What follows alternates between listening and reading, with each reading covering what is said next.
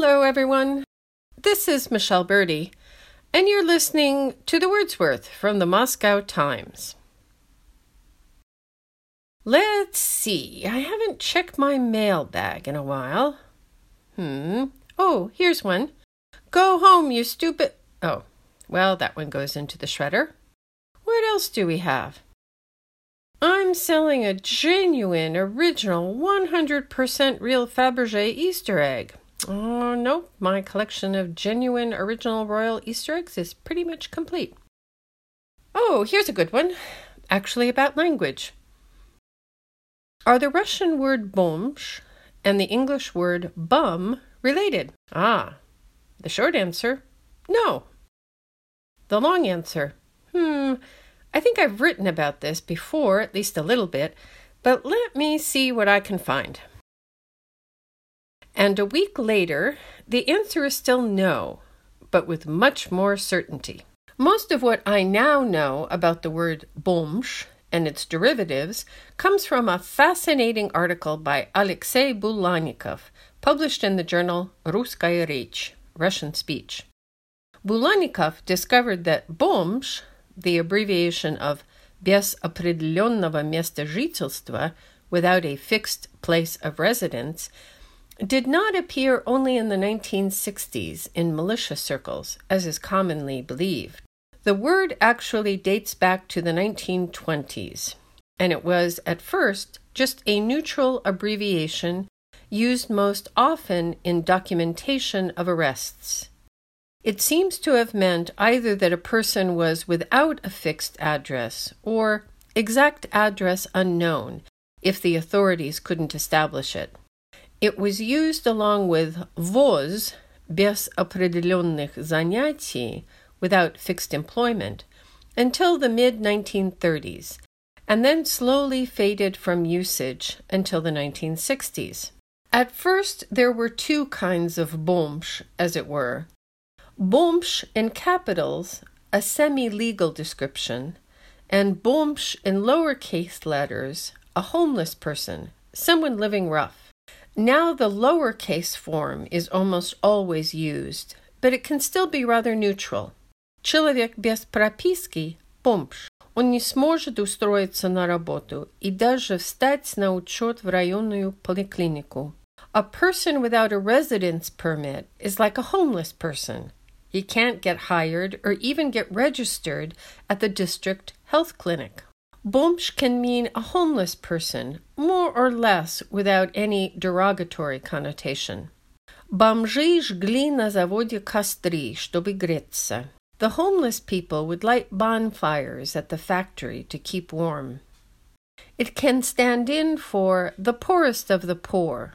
Любой инакомыслящий, начиная от олигарха и кончая последним бомжом, может оказаться жертвой системы.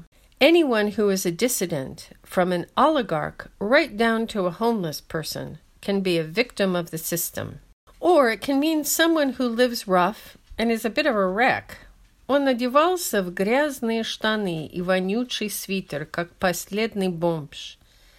He looked like a vagrant in dirty pants and a foul-smelling sweater. Russian, being Russian, quickly spun off derivative words like bомжиха, a homeless woman, бомжатник, a squat, a hellhole, a filthy mess, and the adjective бомжатский, which might mean associated with people who are homeless, or might mean like something from the gutter. От него запах улицы, страшный со смрадным бомжатским ароматом. He smelled of the street, noxious with the vile stink of a bum. There is also the verb бомжевать, to live rough, to live without a residence permit. Sometimes it is definitely pejorative. Он опустился, пьянствовал, бомжевал по вокзалам. He hit rock bottom, drank all the time, and lived at train stations. But sometimes it isn't that negative at all. It can mean crashing with friends, renting a room, or looking for any place to sleep. Приехал в Москву учиться в институте. Бомжевал, даже иногда на чердаках. I came to Moscow to study at an institute, and lived all over the place, sometimes even in attics. English has a couple of ways of making abbreviations, most commonly out of initials, in which you pronounce each letter, like CNN, or acronyms, which you pronounce as one word, like NATO. There are also ways to shorten a word, like saying flu for influenza. Russian has many more categories for their abbreviations. I think this is just because Russians really love abbreviations.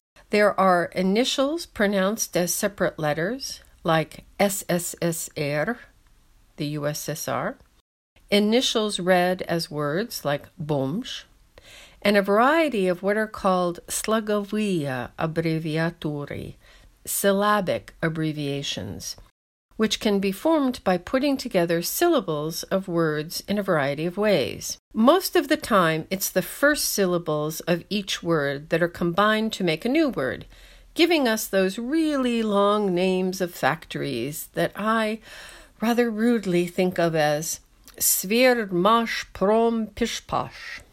You probably already use a lot of them, but you might have forgotten that they were abbreviations, or maybe you never knew.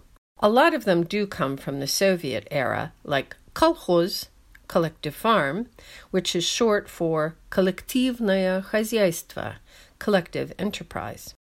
Komsomol, which is made of 3 words, Коммунистический союз молодежи, the Communist Union of Young People, and the ubiquitous Obkom, Областной комитет, Regional Committee, or Partkom, Партийный комитет, Party Committee. There are also a lot of these kinds of abbreviations used today, like Роддом, Родильный дом, maternity hospital, Детдом, детский дом, an orphanage, Теракт, террористический акт, terrorist act, or телесеть, телевизионная сеть, a television network. I confess it took a while before I finally figured out that the word I used for replacement part for my old Zhiguli, запчасть, was actually запасная часть, a spare part. And to this day, I'm confused about another abbreviation, санузел, which is short for санитарный узел. It usually means the WC, but it can refer to a separate room with a toilet, a restroom in a store, or a bathroom with a toilet, sink, and bathtub.